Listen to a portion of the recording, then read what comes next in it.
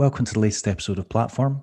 I know it's been a while, but I was busy and things came up and just didn't have time to do podcasts. But I'm back. Don't call it a comeback. And to mark the return, I have got a guest that is pretty unusual for this podcast because he is not a quote-unquote aggressive blader, or he used to be, but he is more interested in freestyle these days. And his name is Nicholas Swan. Nicholas has just opened a skate shop called Beehive Skate Shop, and it's in, I want to say it's in Utah. It's only opened as recently as within like the last month or two. However, previous to that, he was sponsored by Rollerblade and featured in a bunch of their videos, like the In Motion series that was filmed by Mike Torres and featured Sean Keane. They went to New York, New Orleans, and San Francisco, I think it was. However, previous to that, he had a bunch of aggro sections, which were absolutely amazing. And after leaving Rollerblade, he recently joined Micro, which wasn't that long ago. He's not been on the team that long. So it'll be interesting to hear, how things went with Rollerblade, why he decided to skate for Micro, what prompted that decision and what he's been up to lately. And obviously the exciting things happening with the shop. So lots to talk about. Before that, though, cue the music. The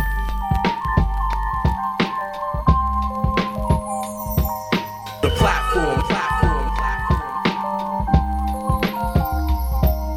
The platform. The platform. The platform. Hey.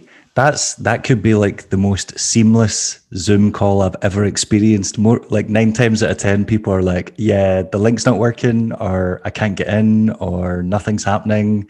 So that was it's happening. Refreshingly easy.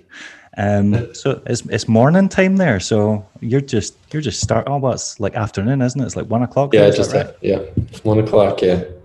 So not too early, no. Is this you currently in the skate shop? Because I'm seeing a lot of paraphernalia. Yeah, this is our little storefront. It's just a tiny room, and then it's just attached to our warehouse. Right. Okay. So is it a walk-in shop? Yeah, we have a little storefront, just like figure for locals. They can come and get what they need if we have it, But right. But it's pretty small. Like 5 people would be pretty tight in here, probably. Okay. Right. Okay. That's kind of like that was like the old This Is Soul skate shop in Amsterdam, because I went there and I walked in and I was like, wow, this is tiny, but they're obviously doing good, and now they've got a second shop that I think is quite a bit bigger. So you telling me that at some point someone could just walk in and be like, hey man, I've busted my laces, or I need some bearings or something. You're going to be like, yeah. Yeah, for sure. Currently, no. I got there's like a little thing on the door. I put recording a podcast. So, but yeah, they can come in whenever. And Duran works in the warehouse pretty much full time doing fulfillment stuff.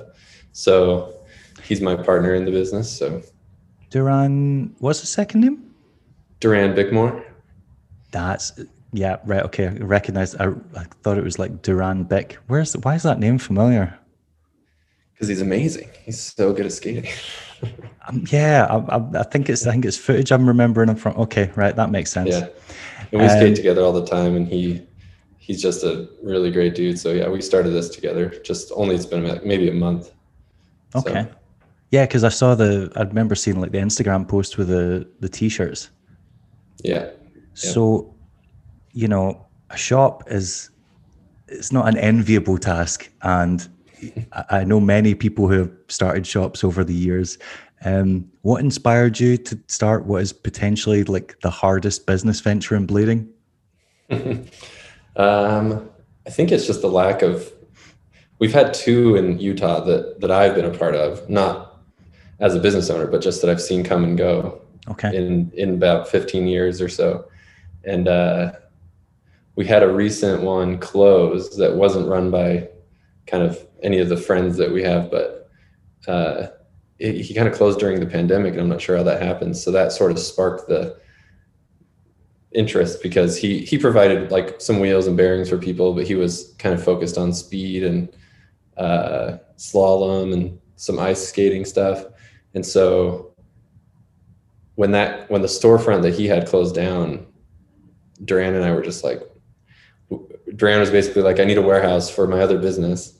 And we were like, let's just find a warehouse that has a little storefront. We can do both. So we became partners and said, let's go for it. And I also have a lot of support from people like Lino, and there's a guy in Denver that runs Death and Glory skate shop. That's a really successful skate shop. And so I've kind of worked with them on just ideas and how to kind of go about it and make it ideally a smooth process, you know. Right. Okay. What's the other business that Duran runs?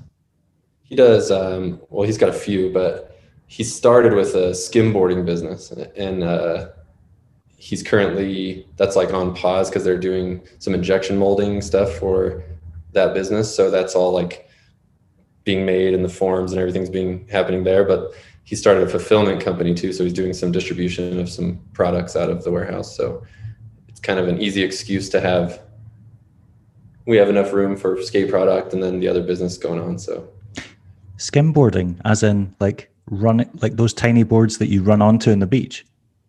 Yeah, but it's more like trick skimboarding. So they do like spins onto boxes that are in the water and stuff, you know. Right. So like a cross between wakeboarding and skateboarding or surfing or something. Yeah. Right. But okay. but you run. Yeah, you're not pulled by anything. So he grew up in St. George, Utah, and that's like the heavy desert. I'm in a desert too in Salt Lake City, but that's like Red Rock Desert, hot pretty much most of the year. And so years back he started a skimboarding business because they just always want to be around the water. So I think that went like fairly well, and he's still running it. I think it's been quite a few years. So yeah, that's what I was going to ask. How big is skimboarding in Utah? It's apparently, I think he told me it's like the biggest in Poland, but in St. George, I think it's like fairly popular. They had a little storefront there, and he said people would walk in and buy skimboards. So apparently it's desirable. He says it's kind of a younger crowds thing though. So probably why we haven't heard of it. So what you're telling me is I need to jump ship off this aggressive rollerblading crap, and I need to get myself into the skimboarding business. Oh yeah. That's where I've been going wrong. Right. Noted. This is the last podcast. I'm done with this. So it's just you two guys running the shop. Yep. Where did the name come from? So Beehive is kind of a common name in Utah. We're the Beehive State. Right. And it kind of just started from when they founded the state. The idea was just that it takes everyone together to kind of turn this desert into a livable area.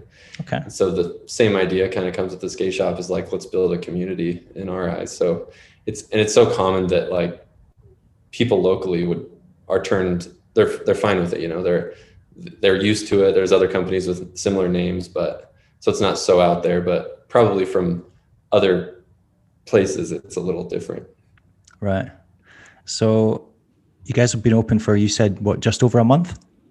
Maybe just a month. Yeah, probably a month. How's it been going so far? It's slow and steady, I'd say. We mostly have an aggressive community here in Salt Lake City. So they've been amazing and supportive, and everyone's super excited.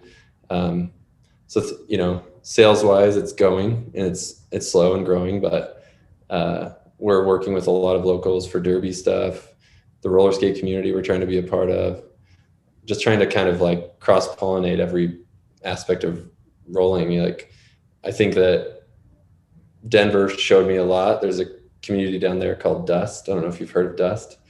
It's like a urban skate group. Okay. And it's run by some really great people, but it's also, I think, truly like the heart of the community in Denver and why it keeps growing. And I think the skate park being there, or the skate shop being there, Death and Glory, and them kind of allowing like the meetups to start there. And then they do city skates and stuff there's probably only a couple states in America that group skates are really large. And when I went to this, it was about 80 people showed up.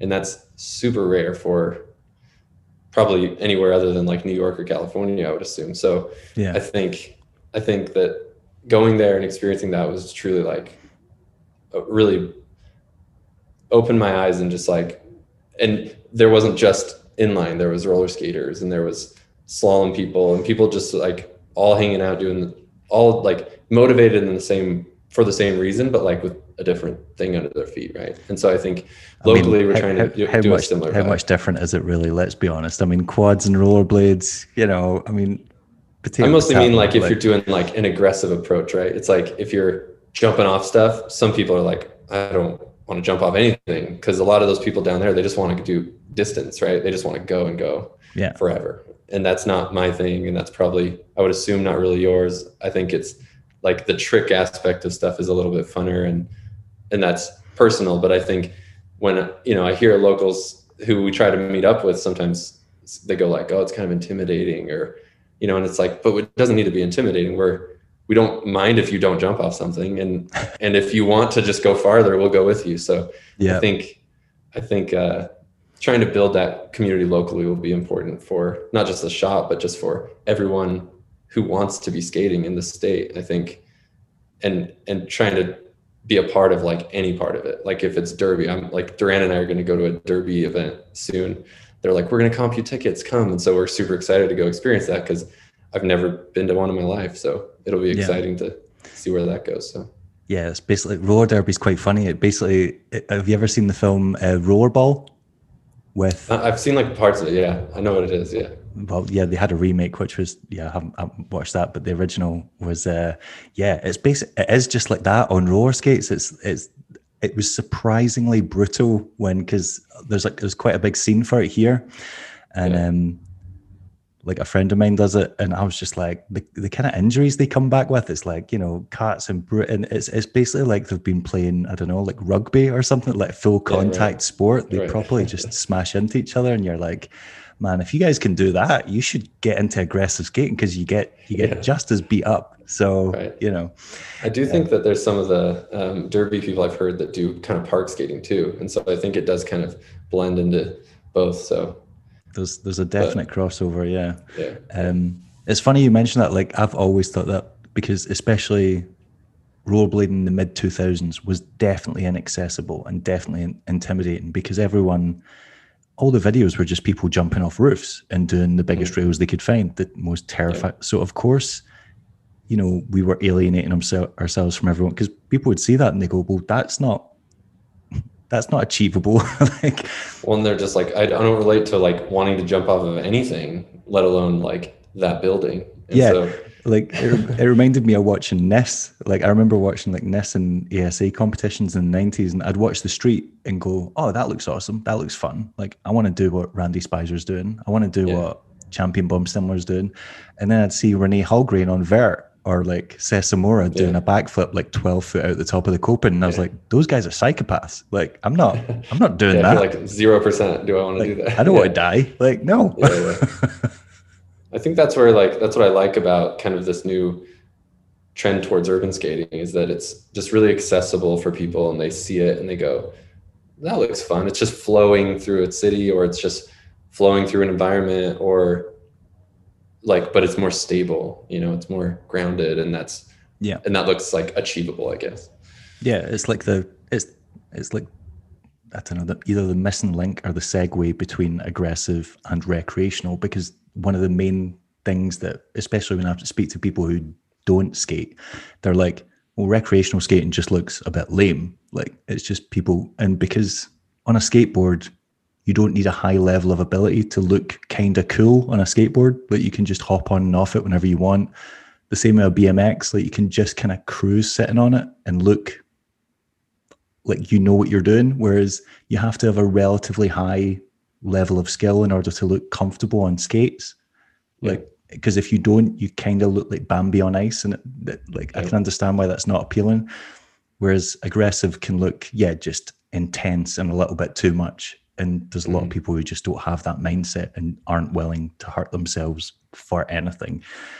And I feel like, free skating, or whatever you want to call it, urban skating, has got that it's got the elements of rec, like, you know, just getting from A to B, doing what you want, but at the same time kind of putting a little bit of flair into it, and, you know, utilizing obstacles along the way, and showing that you are, you know, competent or above level in skating. So yeah, I agree.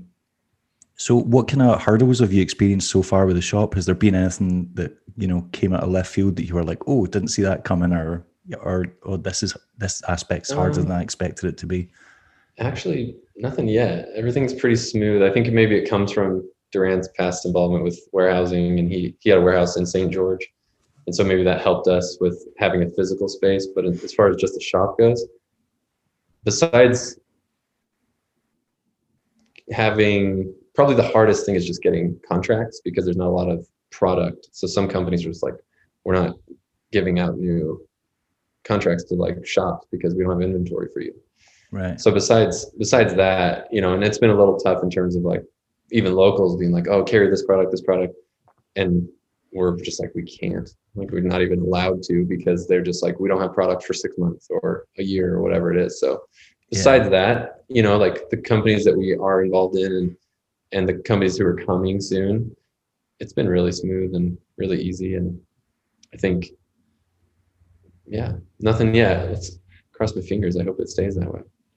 That's what I was going to say, because obviously as a new shop, you're like an unknown entity, but you obviously have connections in the blading world from, you know, being a sponsored skater and having skated for a considerable amount of time. I was wondering like how difficult companies find that to, you know, agree to, like you said, do contracts with you, because they're like, well, we don't know if you're going to be around in 6 months, or if you guys are serious, or, you know, if this is like a legitimate business. So is it tough to convince companies to be like, hey, let us set up orders with you?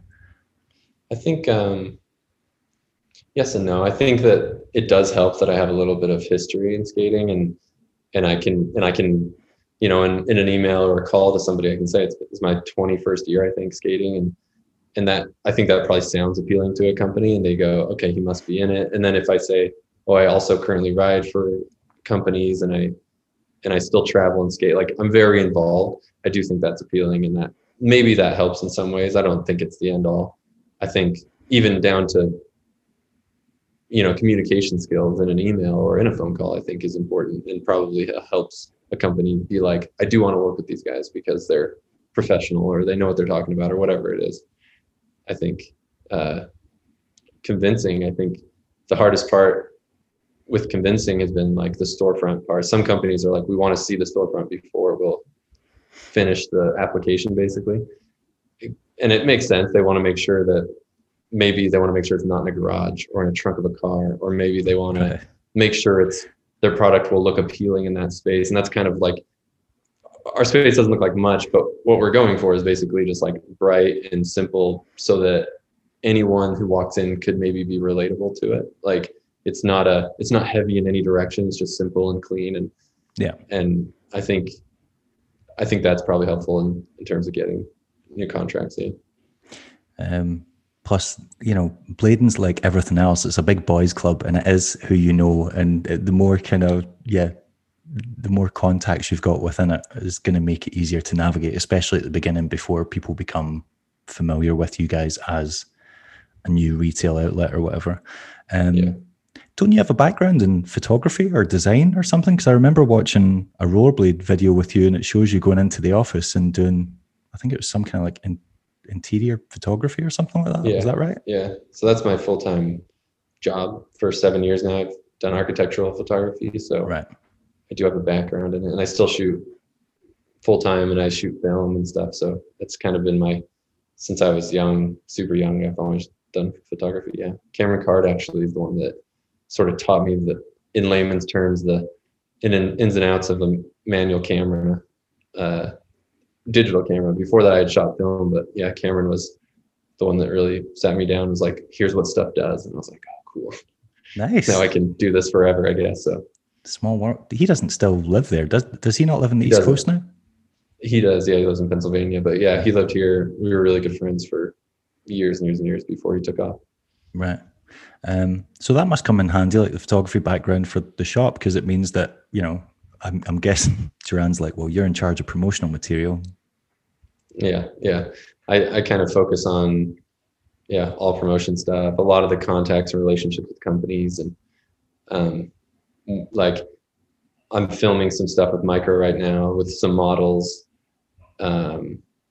which can also be utilized as a shop, as you know, since I'm filming it. So I think that it's definitely useful for sure for us to, and Duran also has a background in some of this stuff.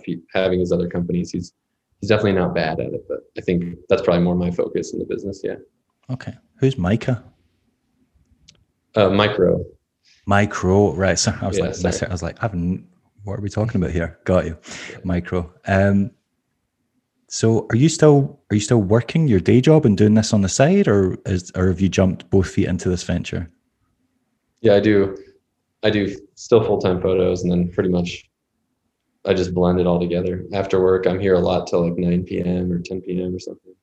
Right. Okay. But I have a very supportive family. My wife and daughter are fairly used to me traveling a lot with photography. I travel a lot for photos, so they're kind of like, we get it. You got to get this thing going. So hopefully in time I can back off a little bit and like make it more of a 9 to 5 situation. But anything starting out, you got to get busy. Okay, I was foolishly under the impression that you were either single or did not have children, because it's a mammoth task for anyone to take on, but you're telling me you're taking this on with a family in tow. You're a brave man. Okay. Wife and a 10-year-old daughter. Yeah. Oh, well, 10's pretty much self-sufficient. Yeah. If I tried to do something like that now with my 5-year-old daughter, yeah, my partner would look at me like, get upstairs and behave yourself. Yeah. No, she's been super supportive for everything. So I think I could have done this when she was 5 and she would have been all about it. So. Right. So what you need to do is convince her to go into her school and get all her friends to come to the shop and buy stuff. I'll be a part of that for sure. Next year, when we have more inventory and stuff, I definitely plan to go to the school a lot and be like, you know what y'all need? Yeah. Any of my stuff. So you mentioned Lino in the shop in Denver, and they've been kind of helping you like navigate through the teething process to starting a shop. What kind of advice or information have they given you that's been invaluable, and you're like, oh, like, I'm fortunate? Probably one of the major things is kind of not carrying just anything and really focusing on products that you care about and that you believe in, and that, you got to find a balance. Your locals are going to want stuff that maybe you're like, I don't really like that brand that much or whatever, but I think a focus on just carrying things that you believe in and really pushing that one item or that one brand or whatever it is, I think that's important information. I think Lino is really good at that with his products, and I think he's really successful with Wheel Addict because he really cares about these few items, and he tells everyone about it every day, all the time. Yeah. And so, and then Jesse at Death and Glory, he's sort of helped me understand some of the more like the roller skate side of stuff where I'm not so familiar, and kind of how to navigate what they like to see or this type of thing. So he's been good with that. Okay.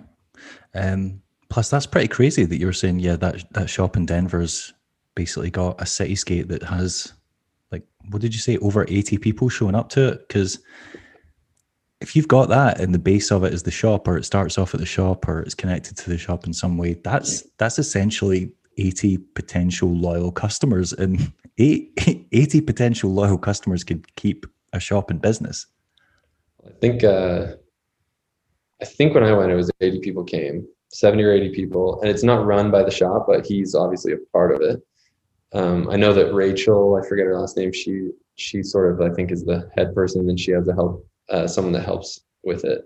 But they have multiple meetups a month. They have different skill levels, and the one that I went to is the Cityscape, and so they met up at the shop, and people are all about that shop. They're all about Jesse. He's an awesome guy, and he's told me that pretty much like 80 to 90% of his business is local. So it's obviously that those 80 people probably are very like often participating in the shop, but I assume just like Salt Lake, there's you go to the local park and there's probably 40 people I see over a month span of new people, new faces I've never seen before. And I'll never see them again, but obviously people are buying skates too who aren't coming to those meetups or who are just doing their own thing somewhere else. So it's pretty amazing that locally he's gotten help establishing this community, but I think that being the heart of it is really important. I really want to replicate that type of feeling here. It was really amazing to experience because it was the first time in, like I said, 20 years of going to any sort of group meetup that wasn't a contest, and it was just a weekly random thing, and to have so many faces just so stoked on it was so cool. So nice. I'll definitely be making myself back out. Like I'll be getting out there soon to go to another one for sure. So yeah, my knowledge of the Utah scene is pretty limited. I saw the VOD those guys made during the, like, I don't know what you want to call it. Yeah, lockdown or pandemic or whatever, that had Matt Moya and Hazen. Is it Bell or Ball? I can never. Yeah. Hazen Bell. Yeah. Hazen Bell. Yeah, the big guy. Yeah. And so, but beyond that, is there a big scene in Utah, like in terms of, I don't know, rec and aggro and free skating and stuff like that? Yeah, it's certainly not as big as it was when I first came to Utah. Like when Cameron Card and Tori and George Veazey and Chris Olpen and these guys were all like kind of the ones because they were like the pros or whatever. Yeah. But when we would have Thursday night skates with those guys around, I mean, sometimes there would be like 40 people come or 50 people and all aggressive. But I would say now I definitely think there's a scene. I wouldn't know how to put a number on it. Maybe 50 people who are like super involved. Maybe they don't come to every meetup or whatever, but pretty much any day I could definitely contact a lot of people and have a little group skate like in town for sure. People are very committed, and people like Hazen, like you mentioned, like he's all in. He's completely motivated right now and skating amazing. Jet Renner is like kind of every Utah's favorite dude, and he's like a little unknown and just like the most incredible guy. So him and Hazen are just like so motivated right now, and I don't know, where that's coming from in a way, because I don't know how much is happening. I know they're filming on projects and stuff, but they're just stoked on skating still, and I love to be around it for sure. So yeah, Hazen Bell's got that like big guy, like Derek Henderson kind of vibe, where it's like he's got kids and he should be too busy for this, yet he's skating at an incredibly high level, and you're like, how is he managing that? Yeah, Hazen's pretty unreal, because it's not only that, he also his full-time job is window cleaning, like huge 30-story office buildings and stuff, so that's super laborious. Yeah. And then all the time on his social media, it's like, if I wake up and it's like 6:30 in the morning or something, if I see his story, he's like up a mountain hiking, and then later that night we'll be skating. It's just like that guy just doesn't stop. He's all go. And it's funny too, because he's kind of like Derek. I think they're both kind of like teddy bears. Yeah, behind big the dudes. scenes, you know what I mean? Big dudes. But like really kind. He's like one of the nicest people I know. So even though he's big, he's got this gnarly beard and whatever, he's just the nicest guy ever. So fair enough. So have you got like any plans for the shop in terms of initiatives, or like I don't know, just ways to kind of grow it or create a scene around the shop in order to make it sustainable? Yeah, we have a lot of ideas that include the roller skating community, the derby community, and the aggressive community. And I'm hoping the aggressive community will help kind of push the urban community, because I think there is a lot of attraction to urban skating in Utah, but I think the intimidation thing is something for locals who are not really aware of yet. So I want to try to kind of get all these things going around the same time, but it's tough with the weather. Like we're coming into winter now. We have obviously lots of snow and stuff in Utah. I think in the winter, a lot of the push will be sort of a focus on maybe jam skating, indoor roller skating, or derby skating, because that's still happening. That's what I was going to ask. Do you guys have like roller rinks and stuff like that there? Because that's become a big thing in the UK, where it's like people do it for like stag nights and hen nights and stuff like that, and birthday parties. So that's definitely something to capitalize on. Yeah, and a huge thing too is just participating in their events and their stuff, like showing face, having products they desire. We are going to start manufacturing some of our own products, shop branded stuff. And I think that'll kind of drive a lot of local community feeling, that I can buy my shop's product. Yeah. And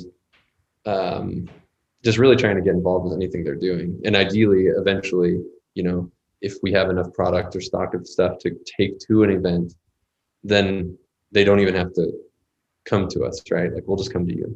Yeah. And I think just really participating, I think that's our biggest goal right now. And we're super interested. Duran and I are way interested in like seeing all these things that we've never been a part of. We've been so, super focused on aggressive and urban skating for our whole lives that it's kind of fun to think about going to a derby event. I never thought I would really do that, but it sounds exciting. And I think and all the people that I've met in the derby leagues are so awesome. And they're super excited and they're really supportive in what little we can offer them currently. They're so supportive. So I think it's sort of slowly happening, the snowball's like small, but I think it'll grow as time goes. And I hope by spring, we'll sort of be a staple in the community and be able to go to the local park where people do a lot of fitness and rec skating and offer them things that, even testing skates out. We plan to have fleets of skates that people can test,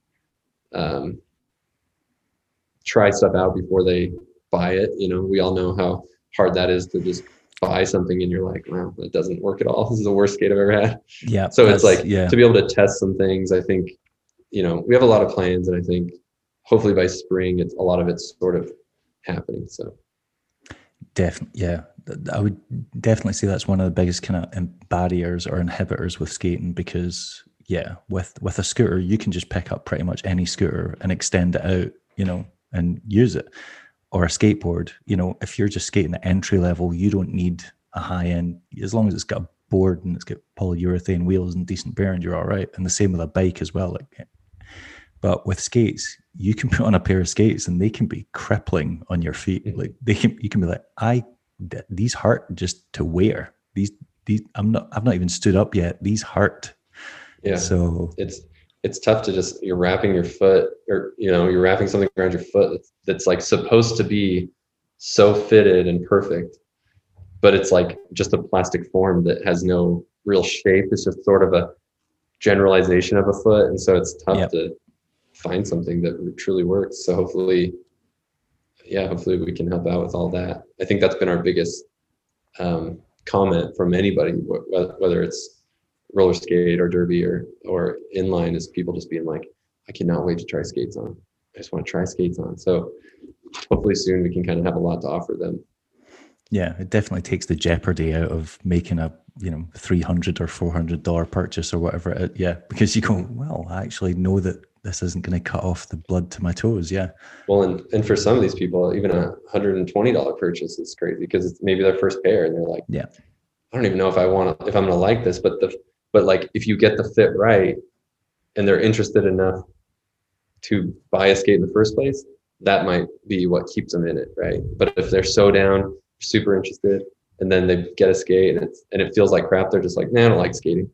But it's like, oh, it just doesn't fit right, Yeah. So yeah, it's a lot of balance. That'd be quite interesting if you just applied that to other things. Like, I don't know, you tried on like one pair of running shoes or like basketball shoes or something, and they felt a bit weird, and you're like, I don't like running shoes. You don't like all shoes. Right. Any shoe. Like, I don't know, you put on a dress shoe to go to a wedding or something, and they pinch a little bit, and you're like, dress shoes aren't for me. That's it. I feel that a little bit with some aggressive skates, because I'm usually on the wrong size of aggressive shells. And so I'm either too tight or I'm way too loose. And so kind of for me, I'm a little bit like that with aggressive skates, where I'm kind of like, I just don't like aggressive skates. but it's always just down to fit, I loved Aeons for maybe a year, and then for whatever reason, my feet die in them now and I can't skate them. So Yeah, I spent pretty much up until my mid-20s just always wearing boat skates that I looked down and I was like, I hate the way these things look. They're always just massive and not Yeah. as clunky to. And then for the past like 10 years, I've just been killing myself squeezing into skates that I have Oh no no. business trying to put my, because I'm like, I want them lighter, I want them tighter, I want them to do Yeah. exactly what I want them to do. Yeah. I'm not going up the way I'm going down. Mhm. That's probably the most like common aggressive thing. It's just like I just shove them in there. Yeah, pretty much. Well, you know, the aftermarket liner companies made a killing out of it because Oh if it yeah. wasn't for intuition, I would have no hope in hell of fitting into half of these Oh, for skates. sure. For So, sure. um, a long time before starting a shop, which is obviously your newest venture, and free skating, you obviously come from an aggressive skating background. I remember you had a section, was it around 2011? What's it called? Oh, it had a two in it. We love to roll, maybe? Is that right? We Oh, was that Cameron Cart's video? Was it Cameron Cart, We right? love Because to roll. I saw Eric Bill in a few of the clips filming Fisheye, so I thought it might have been one of his videos. Yeah, it could have been Snake River Special too. No, it wasn't. You no, because in Snake River Special 2, you were free skating. In this one, you were definitely doing aggressive because you were Okay. grinding a lot of electrical boxes. Oh yeah, yeah. Yeah, that was I think it was We Love to Roll. Yeah, I think that was Yeah. Cameron Card. Okay. Yeah, that So was that fun. was That was a weird transition time because I think it was like when we started playing with different styles of skating or like maybe urban type of stuff that it wasn't so clear what it was, but yeah, those are good times. that's what I was going to ask because there's a few clips in there where you're basically just hopping from obstacle to obstacle and doing it in a line. And back then, I would probably have been like, "Well, that's not a trick. Why have they like, you know, that's they've just filmed a line and all he's done is like hop from, you know, posted or like hopped over the stairs, hopped onto a planter." But now you're like, "Oh, that's actually making interesting use of," because you know, if there's not a grind option there or there's not a gap option there, it's like thinking outside of that and going, "Oh, right, so I can basically just use these as platforms to get from the top of it to the bottom of it." Whereas back then, because you're so Yeah. well, or all skaters were so kind of like trick focused, or what's the hardest thing I can do on this obstacle, it would be overlooked back then. But I feel like now stuff like that is definitely a lot more appreciated. Yeah. I think just the general open mindedness in skating sort of allows it to be a trick now or whatever. But yeah, definitely back then I remember like Eric Bill or Cameron Carter, those guys are always supportive of anything, you know. Like I've been skating with Eric since pretty much day one. So we've always respected each other's skating and stuff. But definitely I've probably filmed in some states with some people that, you know, you film a line and you're sort of in the middle of it, but you're not getting much back. And so I'm kind of like, does this suck or is this like a dumb idea? But to me, I'm like, it's fun. Like I want to do this because it feels fun. But when you don't get any response when you're trying something, you're kind of like, maybe I need to approach this differently. But yeah, aggressive skating just got kind of, I wouldn't say boring. It was like I wasn't that great at it. I was really good at a few tricks, but I I mean, that section was was, I would say it was of a good standard. Like there was hard tricks in there. So it thanks. wasn't Well, like, I guess I'm comparing it like people I've been around my whole life were just so incredible that I'm always, you know, you're always fighting to get to that level or to these guys, you know, like how they approach stuff or whatever, but within your own kind of world too. But I think that when I was at the time of kind of transitioning full time to urban, it was like, you know, if I'm missing something I'm not that good at, like a Savannah or something, about when I miss it, I'm just like laying on the ground. It was just like, what is this even for? Like what, like the fun is not even here anymore. And so I think it just slowly, you know, and I had a couple of injuries, and my wife is basically like, you got to quit. This is done. You got to be done. But when I started full time, kind of just focusing only on urban skating it wasn't like a plan. I wasn't like, I'm only going to urban skate, but it was like, I'm just having a lot of fun now. And the fun was lacking in aggressive. Cause I'd probably say I aggressive skated like 15 years, probably 16 years, like all of the time. That was my life. That's all we did. That's all we, you know, and I think that much time doing it, when I kind of stopped progressing, it was like, this isn't that fun anymore. So yeah. That's what I was going to ask. So it was around about that time you started gravitating towards free skating, and I was curious, like, was it an injury that led you to it, or was there other reasons? Because there weren't as many people transitioning from aggressive to free skating back then. In fact, that's only been a kind of recent phenomenon in like the last 5, maybe not even 5 years, 5 or 6 years. Yeah. It's kind of funny because like I don't even remember the like year that it was happening. I just saw recently on my YouTube that there was my very first trick on free skates. They were on Seba FR1s, I think, and it says 9 years ago. And I'm like, it doesn't seem like I did that 9 years ago, but apparently I uploaded that 9 years ago. But yeah, it was pretty much 2 injuries. I broke my collarbone, and like pretty much a month after I was like fully healed and skating full time again, I got hurt with rebar in my knee, and it like ripped my knee open. That's when my wife was basically like, "You're done. Like, this is stupid." And I even was just like, "What? This is so dumb." Yeah. Like, I'm just getting hurt for no reason. We don't have money for this. Like, the typical thoughts when you have a kid and a wife. And so because around that time, your kid would have been really, if your kid's 10 now, around that time, they would just have been born, or like in the first year or two. So yeah, that's I think a lot. the 2 injuries, one after another, kind of felt like this is going to be forever, when like obviously it isn't going to be forever, but it was just like, why? Oh my God, like again, is this going to keep happening, And so I actually was basically like, I'm just done skating, and I was fully just going to quit. And then after like months of trying to heal my knee and whatever, I'm like itching to do something. And obviously that something was skating, but I was trying to fulfill the same feeling with other stuff and just trying different hobbies or whatever. But luckily I saw online some type of free skate video. I can't remember. I think also the Mushroom Blade guys were like jumping around on FRs and stuff. Yeah. And I think at the time, from my injury, I had no money for skates.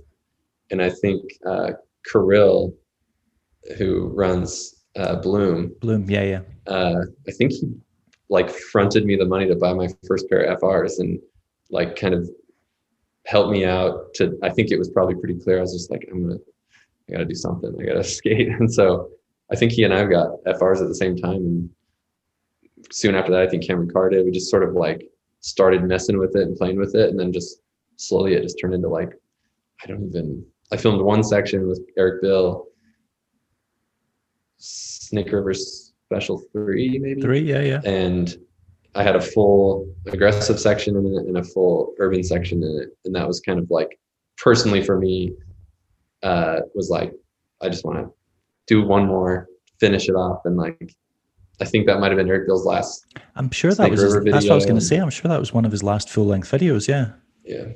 We had one more after that. That was the Morro Bay with Sean Keane and Jet Renner and myself and Eric and Casey Bogazzi. Yeah. Okay. You should check it out. It's online for free now. But yeah, we went on like a 5-day trip to Morro Bay and filmed a video. Oh, is this the one? Just passing through. Is this the one they were donating the proceeds to charity or something? I think I do kind of vaguely remember this. No, selfishly, we were trying to keep the money to do another trip.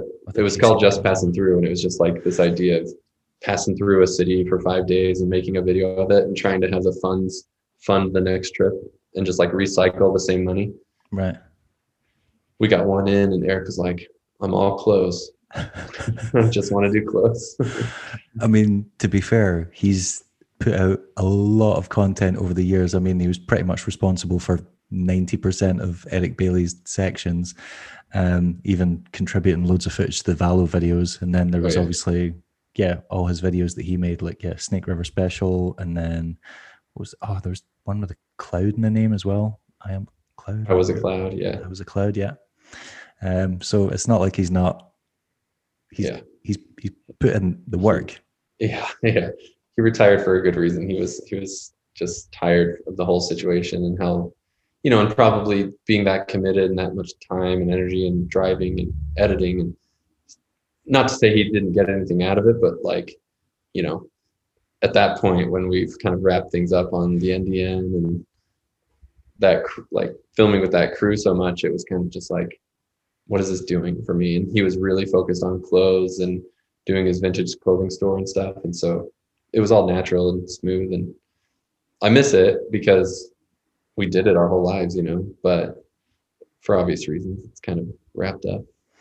And, you know, it's always a moment in time that you guys can look back on, and you've got the video evidence there. So it's like, if you ever want to reminisce on it, it's a click away, or yeah. So your type of like freestyle skating is very much like, you can see how much it is influenced by aggressive skating, because you do like a lot of gaps, a lot of hopping onto obstacles, a lot of stuff that, you know, is not a million miles away from quote unquote traditional aggressive skating. In fact, I even saw in some of your videos that you do like Savannah stalls when you're like hopping off obstacles or onto obstacles. So you know, the like stereotypical movements are there. You've just blended it and made it more, I don't really know what a correct term, fluid, or made it more travel based, or getting from A to B kind of thing. When you started doing it, was there a conscious decision to kind of move as far away from aggro as possible, or were you like did you have a specific motivation when you started doing it? No, I think that's kind of why I liked it, is because it was just so natural. And like I just felt free all of a sudden. It was just like, I think maybe I was obviously creating this myself, but with aggressive skating, it was just like, all I could see is the ledge, or all I could see is the ledge line, or whatever. But for some reason, when like I just started free skating more and more, it just like it's like everything just expanded and the environment got bigger, and it would be like, what's it like to roll off that thing? Because now I have bigger wheels. So like, I love to skate like rocks and stuff, because you don't catch on them, and you don't, you know, it's like you sort of it's not just the environment, but like the ground that you're actually rolling on changes too. Because I skated, other than my Aeons, I was full-time anti-rocker. So like being able to just go over whatever you want was just so random. It was just like, oh, what the heck, let's mess with this. But it wasn't very conscious. I wasn't really trying to get away from anything.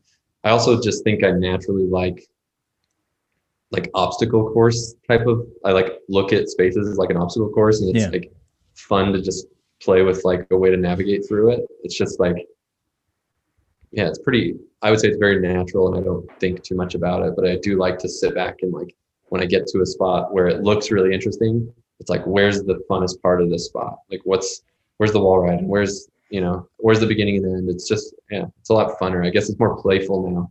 Skating feels a lot more playful now than before. And maybe what I tried to steer away from that was conscious was the seriousness of aggressive, and how there was a lack of playfulness, and maybe in my environment anyways, of like, it was just like, here's my trick, and here's my hammer, and here's my rail, and I'm going to do this gap. And like, it was so serious. And I think that was starting to get overwhelming to me. Even being around it was pretty overwhelming. Like I take things serious, and I probably sometimes get too serious on a trick, but for the most part, it's just like goofing around. It's just fun.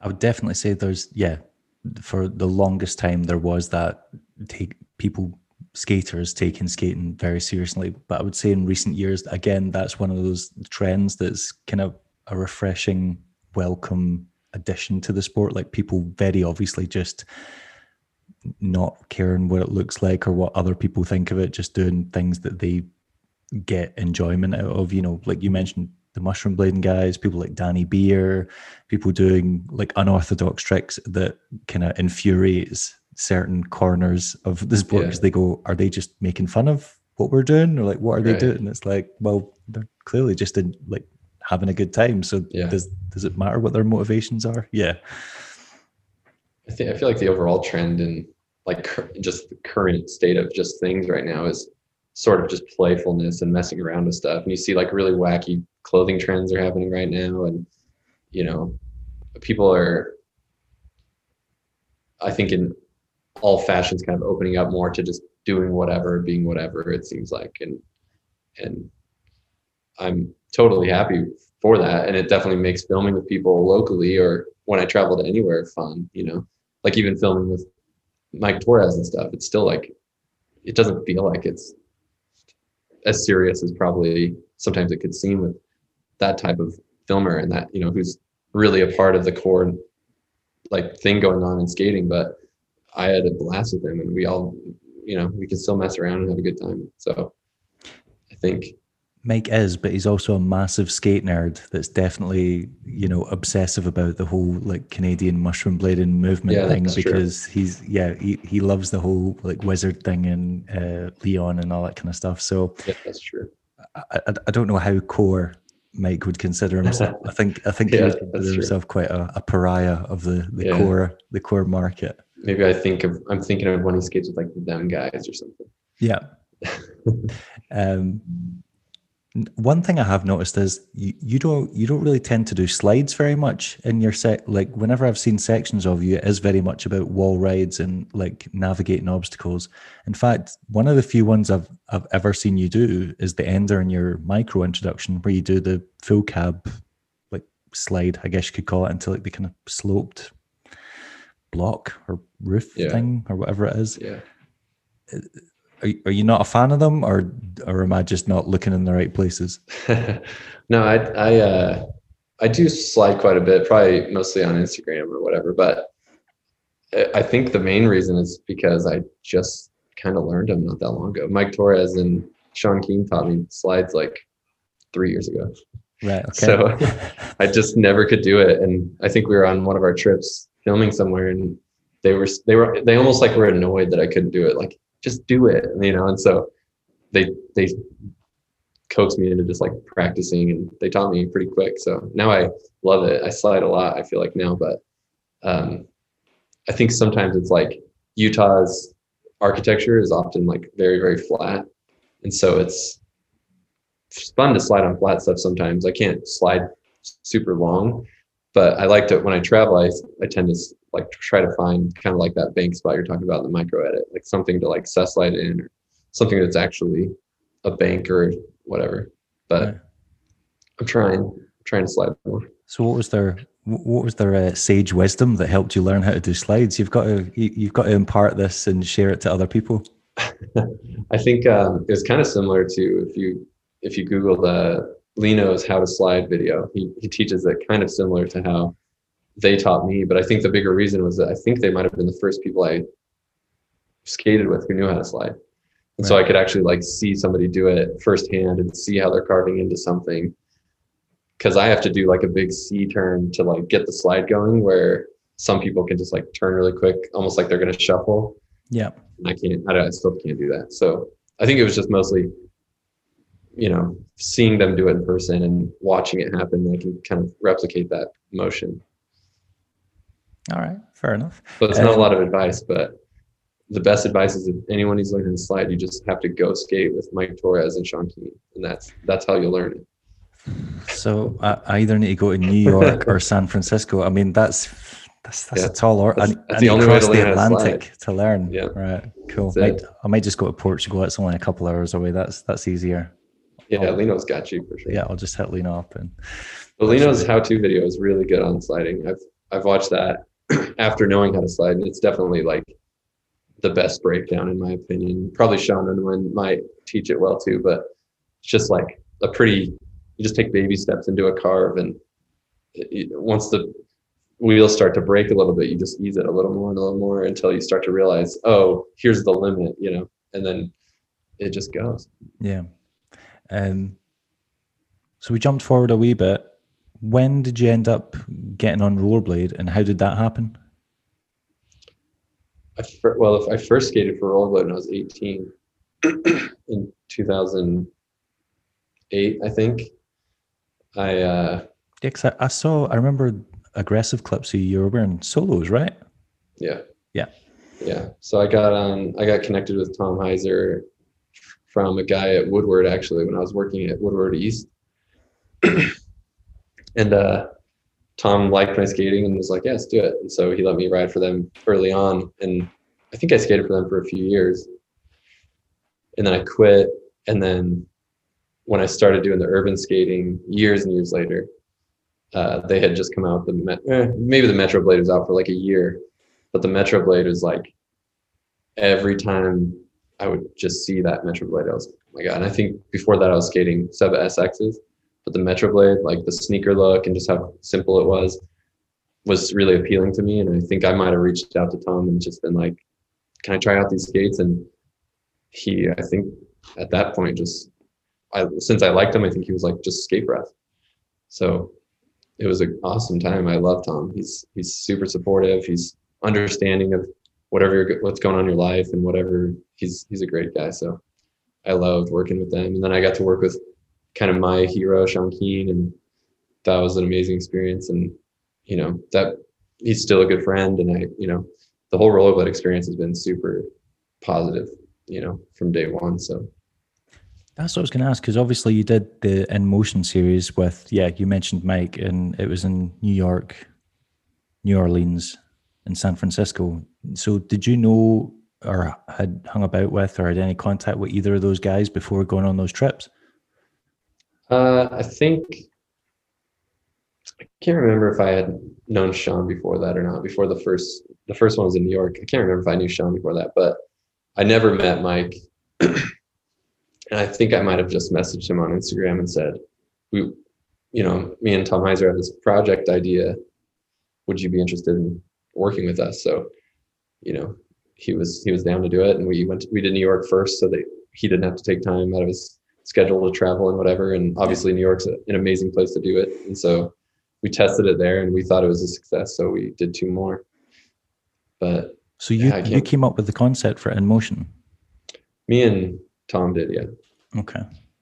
There was some freedom in if you guys have ideas, if the team has ideas, let us know what your idea is. And I think something lacking at the time was sort of the idea of experiencing a new place, like as a tourist kind of on skates. And, it's a pretty simple idea. And we just wanted somebody that could really show that off visually. And I think Torres did a great job. I'm proud of those edits. And it was such a cool experience because that was my first time in New York too. So to have him touring us around his city was just so perfect, Yeah. Yeah. The New York is one of those, actually all of them, it gives you, it is quite cool in that it does give you an insight into the city as well as getting to see some, cool skating tricks or people looking good on skates. And it's kind of surprising for how long that was missing in inline skating. Like it seemed like, especially in the 90s, it seemed like they went out of their way to make it look as stupid as possible. Like it was just people being incredibly dramatic and really extra and even in the 2000s where everyone gravitated away from that, they didn't gravitate towards a kind of more stylish, subdued, simple, minimalist, just here's how graceful it can look or how smooth it can look or, how confident it just kind of, it was weird that it took so long for that to happen. Yeah. I think even at the time in the modern urban skating world, there wasn't even at that point, like urban skating at that point was still pretty dramatic. I feel like, and a lot of the content was coming out of Europe and it was really fast paced still and very go, go, go. Yeah. They tried to make it kind of look like Fast and Furious on skates or something. It was that's what I'm talking about. Like it didn't, what replaced the cheese was not any better. And I think certainly I don't relate to that type of skating and I don't just go, go, go. And I don't even music wise, I don't listen to that type of really fast paced stuff. So Torres was for sure like, I'm just going to do it how I see it and what my vibe is and whatever. And I think that really showcases sort of the other half of, people becoming interested in the sport. It's like, well, I don't want to go, go, go. I just want to chill and go get a coffee or whatever. And so I think he did it, I think 3 times really well. This doesn't have to be like a pursuit. It can just be an experience and it can be as slow and fast as you want it to be. But, our vibe as like the 3 of us, me, Sean, and Torres is definitely, actually personally are more mellow people. And even when in San Francisco, when what's that? I can't even think of his name right now. Cameron Talbot. Cameron, yeah, Talbot, yeah. When Talbot is definitely a super chill guy, so it's like, why not just show that off? And we got a little pushback from people and who didn't like that we got a lot of, it was too slow, so like in the comments or what? Or yeah, and other places, yeah, like, bigger heads at maybe a rollerblade or whatever were like not, it was just kind of like, are we sure this is the vibe or whatever? But right. For us, we were like, yeah, that's definitely the vibe. And it was a success. I got tons of feedback from strangers saying, I want to get skates. This is so cool. I never even thought to go skating to get a coffee. It's like people don't even, they just think you go to a park and you exercise or whatever. And it's like, you could just go do whatever you want. You just pretend you're a car or on a bicycle or whatever. So use it to navigate an urban space, and unlike a bike, you don't have to leave it outside. You can literally take it into the office and shove them under your desk. What I wanted to ask about the New York one, was it all filmed in a day from like 9 o'clock in the morning until night, or did Mike use creative license and that was filmed over several days and he just made it appear like it was a 12-hour experience? He used creative license, but some of them might have been in the same day. They might have fallen into the same day. He's a liar. There might have been one or two that was like similar timing, but yeah, I think we were out there for 4 days or something. And I think a big focus was also like social content and not just Mike's content. So we also skated and did a separate kind of social media thing. So okay. Mike, I know you're watching this because you watch all of them and you feedback regularly. You're a liar, and I found you. Cinematic magic. I knew you lied. That's quite funny. So, and how long were like the New Orleans and the San Francisco ones filmed over? I think they're the same. It's about 4 or 5 days. I think, I can't remember for sure, but yeah, probably no more than 4 or 5 days. So. What were some of the takeaways from these trips? Did anything interesting or weird, or like what happened on the various adventures? Because New York and San Francisco are both pretty kind of hectic places. I don't know what New Orleans is like. I've never been, but New York's a bit of a sensory overload. Yeah, I think that was the benefit of having Mike tour us around, was maybe he avoided the crazy spots, but he navigated us. It was very, like, honestly, New York was a really chill experience, and it was really fun. And we hung out with some of his friends, and that was actually like, because I was always nervous to go to New York without a host, kind of, because I was afraid of that. I was afraid of something crazy happening or hectic or whatever, but he can navigate it so easily, and he gets it all. So that was super smooth. I'd say probably the most hectic to me felt like was New Orleans, because that is like so not my scene. And I like to go have a beer and hang out and stuff, but it's basically exactly what you and I are doing right now. I was about to say, you're not into the whole kind of big woohoo screaming party and so stag do vibe. He was like, I think at some point he's like almost warned us, like, sorry, we're gonna have to go to the that main street in New Orleans or whatever, like we just need to get some footage or whatever. Because we might have just avoided it had we not needed the footage. Like we might have just went and experienced other parts, because, probably typical skaters is kind of, we like to go see stuff that's not the most common or whatever. So, but that wasn't even that bad. Like, to be fair to New Orleans, it was actually pretty mellow. I'm sure it can get insane, but it was a good time. And it was fun to we skated around with a beer on the street, like legally, which I've probably never done in my life. So okay, that was a cool experience. But takeaways too is just like being able to almost just like selfish fulfillment. It was just like being able to have an Airbnb with 2 of the most incredible skaters I know, and call them friends now, and get to watch them skate obstacles that they see. Like, I've never gotten to skate with somebody like Mike, who's that, like, he is so unbelievably creative and talented at that blend of mushroom and aggressive that he's doing. And I think he skated the whole time on all 3 trips, I think, with Wizards, maybe 5 by somethings.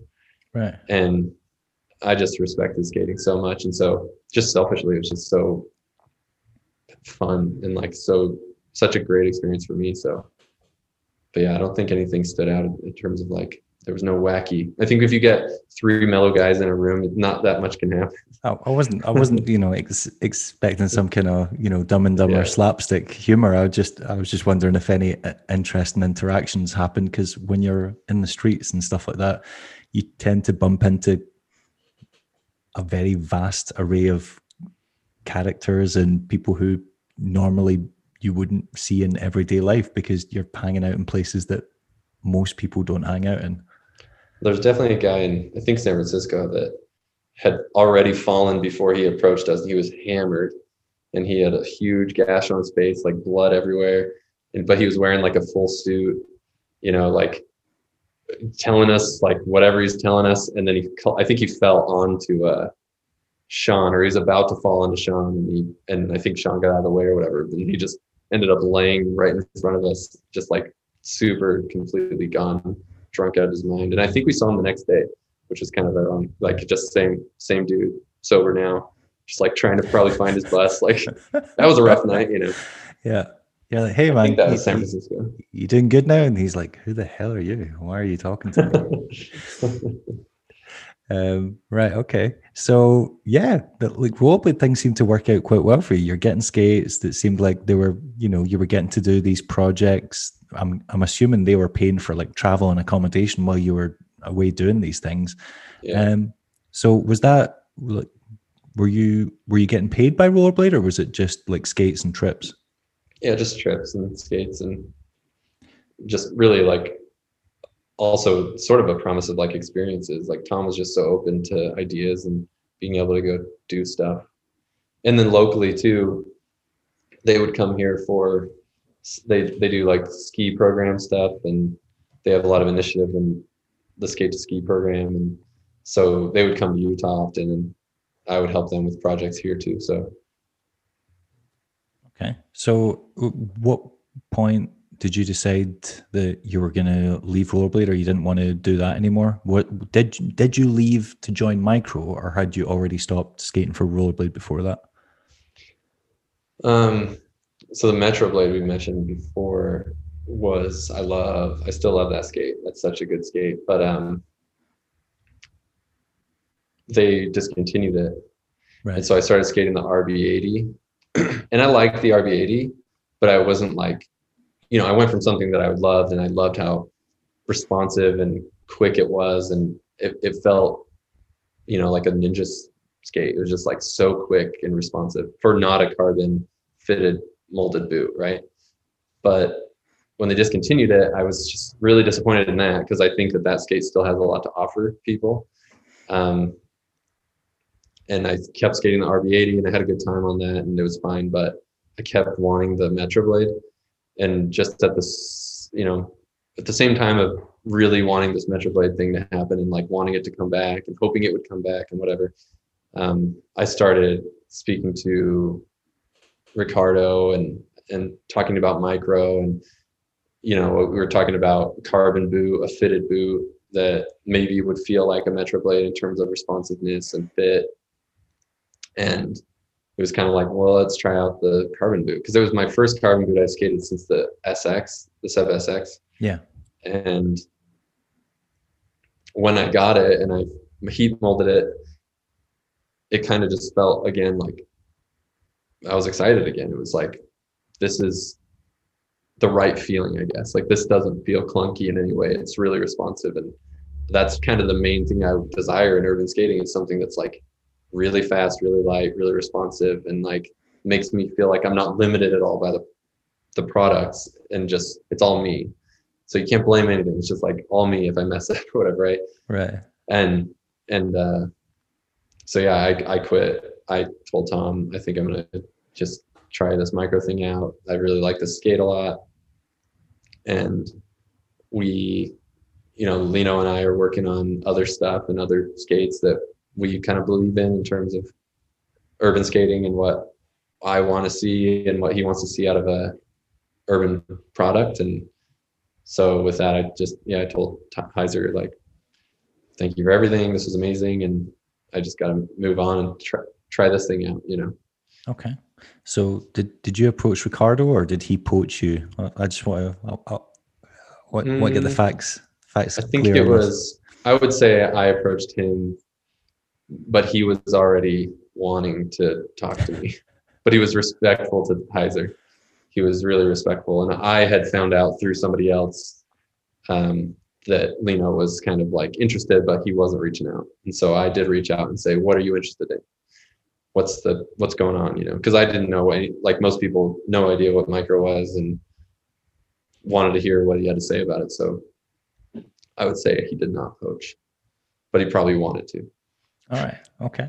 So what's the deal with micro? Because you mentioned that it's kind of different from rollerblade in that I'm assuming you'll have some input in product development. Yeah. So that's kind of the big appeal, is that I have ideas on products, and a big company like Rollerblade can't really, they have a direction that they've found out that's like their direction for the next 3 years or 4 years or whatever it is, right? And so a smaller company and somebody like Lino, they're really open to suggestions and they're open to ideas. And for my type of skating, I have a lot of ideas that that I think could help a skate out. And I think that them being so open to it was appealing. And then being able to, being told, yeah, you can help with product design and with like development, basically. So, yeah. So is it just like outside of that, is it like is a different deal to Rollerblade, or like, are you an employee, or is it just like getting product? How does it work? I am sort of an employee for US market, sort of marketing and like what I'm just helping decide what's the approach to the US market, I guess. And then sort of ambassador and skate for them too, and go do projects and films. It's all the same stuff as Rollerblade, with just a little bit extra, with just a little bit of like, what do you think of the skate? Let's make a skate that works. And yeah. Okay. That's what I was going to ask. Do they have any like video projects coming up or anything where you're going to film for anything? Like, how's that going to work? So I've gone on a couple of trips for them that was kind of specifically for social media, but I went to San Francisco to film a project for a skate, and the skate didn't get here before my flight. So it became a social media trip again. Right. Lino and I have ideas of a few trips.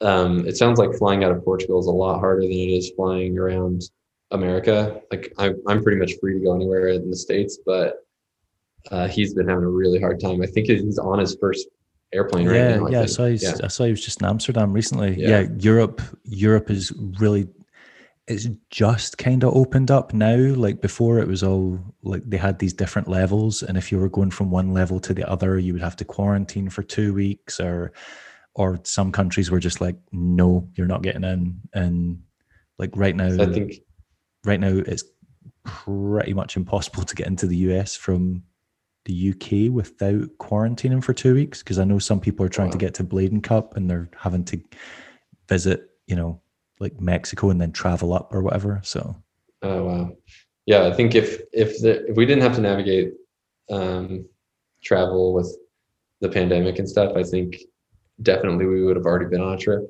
I would say for sure. We have plans to do it. It just pretty much it's just on hold until it can open up, until things are more easy to book, but I definitely, Lino and I want to meet up. We want to go to a couple of places. I would like to go to China and kind of go to the factories and see what's going on there. So nice. Who else is sponsored by Micro? Is there like an official team or anything, or? I believe I'm the only US rider. Right. But there are people on the team, and they're mostly Europe-based. I know he has people in South Africa too, I think. And then I think we have somebody in Africa that I think Sam is his name. Lino is like kind of brand manager, team manager. And since there isn't a lot of people since there's nobody in the US, I'm not really like familiar with what's going on outside of it. Right. So I don't want to say like names or whatever in case I'm wrong. But there's definitely like a team, I would say, but it's maybe not like an official, like, this is what's going on. This is our, like most companies. Yeah. But I think that will also change as things evolve. And I think, the new products that we're working on could also alter that. And so in time, hopefully soon, it could change, That's fair enough. Ricardo is a man of many ideas. In fact, I'm going to go as far as to say a limitless, never-ending amount of ideas. Yeah. So I'm sure he's got stuff up his sleeve, and if he's other successes or anything to go by, I'm sure it's going to go well, because he knows how to make something out of nothing. I'll give him that. Oh yeah, for sure. Totally forgot to ask you this, and like I know we're swerving back, but I was kind of reminded when I rewatched your Snake River section, the free skate part, and in it there's a few clips of Jeff Phillip, and you guys are at the same spot, and I think he high fives you for doing a line where you end up like kicking a bush at the end or something, or you like fakey three over a bush and like clip the top of it, and it just kind of got me thinking about like when you go out skating as a free skater, is it more difficult or like harder to hang about with, your aggressive friends because perhaps they want to go and skate a ledge, or they want to go and skate a handicap rail, or they want to, go, and you're like, well, there's not really anything for me here, or like there's not anything that excites me here. It's just this obstacle that, I stopped doing this because I find this a little bit mundane or whatever. Like, does it create that kind of, I don't know, distance between you guys where you're like, well, I want to skate with you and I want people to hang out with, but I also don't want to be limited to sessioning this rail for 2 hours because that's not my idea of a good time. Over the years, I've certainly ran into that where I've pretty much like left a session because I'm just like, you guys are going to just keep skating this flat ledge, or whatever it is. But early on, I was the only one doing urban skating, period, for a long time. Like, even Cameron Collard or Carrillo, these guys would always just show up with their aggressive skates. And so early on, it was pretty difficult because, well, it was like difficult and it wasn't. It kind of, I think, what sparked the creativity around the environment expanding. It was like, if they were going to skate this thing in the middle of this environment, then I have all this time to just float around it and figure out what else is there, right? Yeah. And nowadays, we actually have like sort of more full-time urban skaters in Salt Lake now, and so it's not as common, but I still find a lot of inspiration from aggressive skating, and I find a lot of my friends are really talented and I like their approach to to aggressive skating. And so I think there's a little bit of a respect on both sides where I think they do think of me like when we're picking spots and stuff sometimes, and I try to do the same thing sometimes, but I think it not only helps my skating, but I think it also helps some of theirs. Like, I can see a little bit of an urban flow, I feel like, in some of Salt Lake's aggressive skaters where they're sort of, and I'm not saying it's because of me, but I see a little bit of similarities, and maybe it's just coincidence, but I think, at times, you sit around. Sometimes I'll just film. I'm just like still just the filmer, and I go, this is this hammer Hazen's going to do, and he's going to do it until he gets it. And I'm fine to sit there and film it and hang out. But, sometimes you run into times where it's a little lacking in the spot for me. Yeah. for urban skating. Yeah. But it is an interesting point you raised. Like, no matter who you skate with, you end up becoming influenced by them, whether it's if they're better than you, or if there's just specific terrain. Like, I don't know, if you're a traditional street skater and you go to a skate park with someone and you see them skating a bowl and you're like, that's it. You start watching them closely, not like, that's the line they're taking. That's how they're getting so much speed round. And they're like, that's what I'm doing wrong. Or, they're carving this particular way. So, you're probably right. Yeah. They probably watched some of the movements you do on free skates and they're like, I I could replicate that, but use it, I don't know, to connect it to a trick or coming out of a trick or or it's just super unconscious and they just like, it just like becomes some sort of flow inside of their own skating, you know? Yeah. And I think we all pull that, you know, like Albert Hu used to be like one of my favorite skaters ever. And probably consciously I was like, I'm going to do something like this.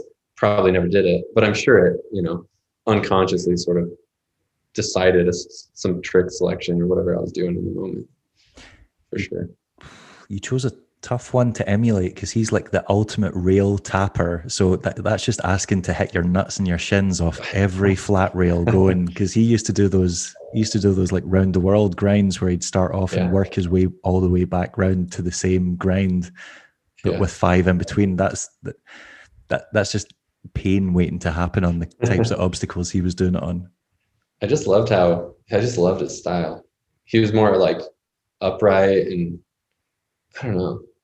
There's a few people that like BJ Bernhardt. I just love these guys that have like very, very unique, random kind of upright postures or something. Maybe it's because I'm like tall and slender and I feel out of place on skates at times, but some of those guys I just like really loved growing up. That makes it. Yeah, I think if you're above like 5'8" or whatever, you just feel like, you just feel like, I don't know, a giraffe on skates, basically. Because I remember as a teenager being jealous of short guys, you know, like, I don't know, Louis Zamora and stuff like that. Because when they did Royales and topsides and stuff, they just always looked so much better because they had like the small limbs. They're just like a ball. Yeah, dangling everywhere. Yeah, everything was just compact. And I was like, you know. How tall are you? I'm like 5'11", so and I'm lanky, so, and I've got a very long torso, so I just look, I would say I look awkward on skates, but I've been doing it so long that it's not going to change now. It's just quite funny when you're in school and everyone's like, God, I wish I was like taller, or like, I don't know, like more buff, and I was like, yeah, man, I want to be short, like I'm going on small feet, I want a short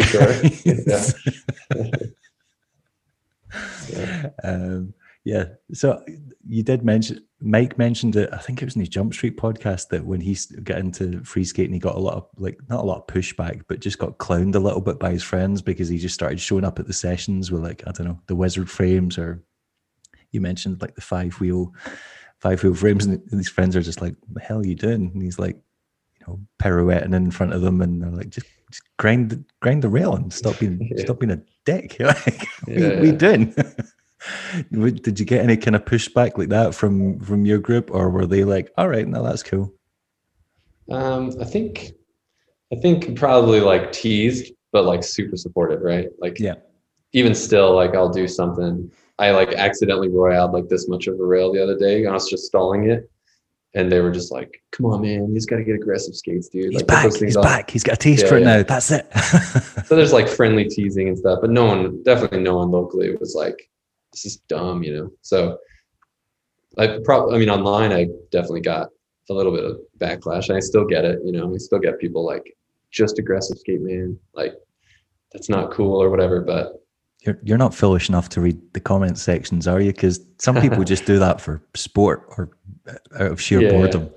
No, I'll read some comments. I like to respond to like product conversation, you know, like if like what skate is that, or what frame is that, or whatever. So I try to read them to kind of find those comments, but often I'll see the bad ones, but I don't mind it. I get it. Fair enough. So you've mentioned multiple products during this chat. You talked about how you started free skating on the Seba SX. You loved the Metro Blades. You skated the RB80s, and now you're on Micro. I know you've obviously got a current loyalty to Micro skates, but what's been your dream setup so far on free skates? Like because you seem to be quite enamored with the Metro Blades. I was like ready to just take on Metro Blade as like a personal project if they would have let me. I think it was because it was linerless, but like not like a Seba SX or something. It's way thinner and more minimal materials, and so my dream skate from experiencing the Metro Blade was a carbon boot, but that was more slender than an SX, because I feel like that still has a lot of material and a lot of excess a little bit. Okay. And though currently I'm technically skating a slalom skate, the reason is because it's so compact and tight. And that's like the purpose of a slalom skate, is you need something super fitted that's responsive and to be able to be on the toe and all that. And so I would say still today, the Dream Skate is a ultra fitted carbon boot, heat moldable, but like less materials than maybe some people are putting on their skate. All right. And definitely endless frames. So you like what you want to see from a skate is like as stripped down as possible, like just what is needed and no more. Yeah, 100%. I don't, and maybe, you know, some companies probably think they need the stuff that's on it, but I think if you know, the Metroblade was definitely the most minimal skate I had ever skated at the time. And there was even 2 versions of it, where one was kind of more minimal than the first round. And I think experiencing that just put it into perspective of like, you don't need much. Like if you can just design something on the inside that, you know, like you and I spoke about, just fit, but something that the padding's in the right spot, but it can just be a little bit. And I think the Intuition liner is a good representation of that. It's like the most minimal liner there is in terms of like bulk. Yeah. But it's the right materials that like allows for contact in the right places or protection in the right places, but everyone can downsize now because you don't have all this excess stuff. But now some of the shells are like too big, right? It's like, so now you're putting this tiny thin liner into a big fat shell. So I think a balance of those are important for the right skate, at least for urban skating, you know. But like, I'm not looking for the same type of flex and stuff that an aggressive skater is looking for. Like, I don't need side flex at all. I just need forward flex. You do if you want to pull off those slides for a long time. Well, I can slide now, and I got carbon cups. You need some flex. But you know what I mean? Like, I don't need a Royale, and I don't need a Savannah and stuff. So I think that, you know, I want to design something for me that's like super selfishly. I just want to design like a product that's specifically for me, and then see what others people think, you know. That's like kind of would be like my dream skate, was something that's just like the bare bones, simplest thing, and yeah, see how it feels. Interesting story about the Metroblade. I don't know if you know this, but Rollerblade tried to hire Peter from Adapt to design skates and like products for them, and I think he even flew to wherever they're based in Europe to have a meeting with them, and just wasn't really kind of happy with like what he was offered. And then they were buying like Adapt products off him, and he thought that's a bit strange, like someone from Rollerblades just buying these products. And then they released the Metroblade, and Peter's convinced that they basically just stole elements of the Adapt skate and used it to make the Metroblade. So I don't know how much of that's true, but that's the impression he's come under with his experience with the brand. I haven't heard that. No, I haven't heard that. It's too bad that he feels like they stole it, because I think, you know, evolving a product into something else is important. But I think getting ideas from good products, like if Rollerblade did that, they're proving that he has a good product. Yeah. They're proving he has a good design, and I think he should be proud of that. I've never skated a Adapt skate, so I don't know if it feels any sort of similar, but the Metroblade is more boxy than a Adapt, so at least he has a slimmer look. Potentially, yeah. I've got no idea. I've never skated. The Metroblade's always appealed to me, but I haven't had a chance to try them. And now, by the sounds of things, I won't. So I'm sure you can get them used. I definitely look around and try to find a used pair and try them out. They're interesting for sure. They're pretty unique. Yeah. All right. I've taken up a lot of your time this evening here and this afternoon there, so I'll let you get back to business. But last question: what is the immediate future hold, or what is the the next 6 months to a year looking like for you? Like, what are your plans? Obviously, you're going to be incredibly busy with this new business venture. Yeah, I mean, I'll be incredibly busy with it all, photo shoots and everything. I think a big, the number one is just going to be really trying to be a part of the community and being involved with these events that are happening. There's a lot of roller skate events happening that we're currently not a part of, but that we know about. There's currently a lot of derby events happening that we know about but aren't a part of. And we're sort of invited, I think. So we want to take that on and really build relationships over the winter. And it's a good time, I think, in a cold climate to get involved personally with people and make good relationships. So that's sort of my big approach. And I think, with the shop, getting products branded Beehive and trying to push those out will be important. I think it will also be cool and unique for locals and stuff. So, and then really just aiming for springtime to just be like as busy as possible. So awesome. Well, the goal. Sounds like you've got loads of plans ahead of you, and I hope things go well with the shop. But look, it sounds like you guys have got a solid plan in place that you want to action. So I don't know how the hell you're going to juggle it all with a job and a family, but if figure it out. If you can figure it out, then more power to you. Thanks for taking the time to do this today. It's been an absolute pleasure, and wish you all the best. I just hope that all this other work you're doing doesn't mean that we're going to see less skate footage from you, because it's a lot to juggle. Yeah, no, well, I'll definitely get out skating. It's like my only exercise, so it's got to happen. Right. Okay. that can be the argument that you tell to your partner. You can be like, you don't want me to get fat, do you? Yeah. You don't. I don't do anything else physically, so let me go skate. Right. All right, man. Well, thanks for the opportunity. I appreciate it. Anytime. Hopefully speak soon. Okay. See ya. Bye.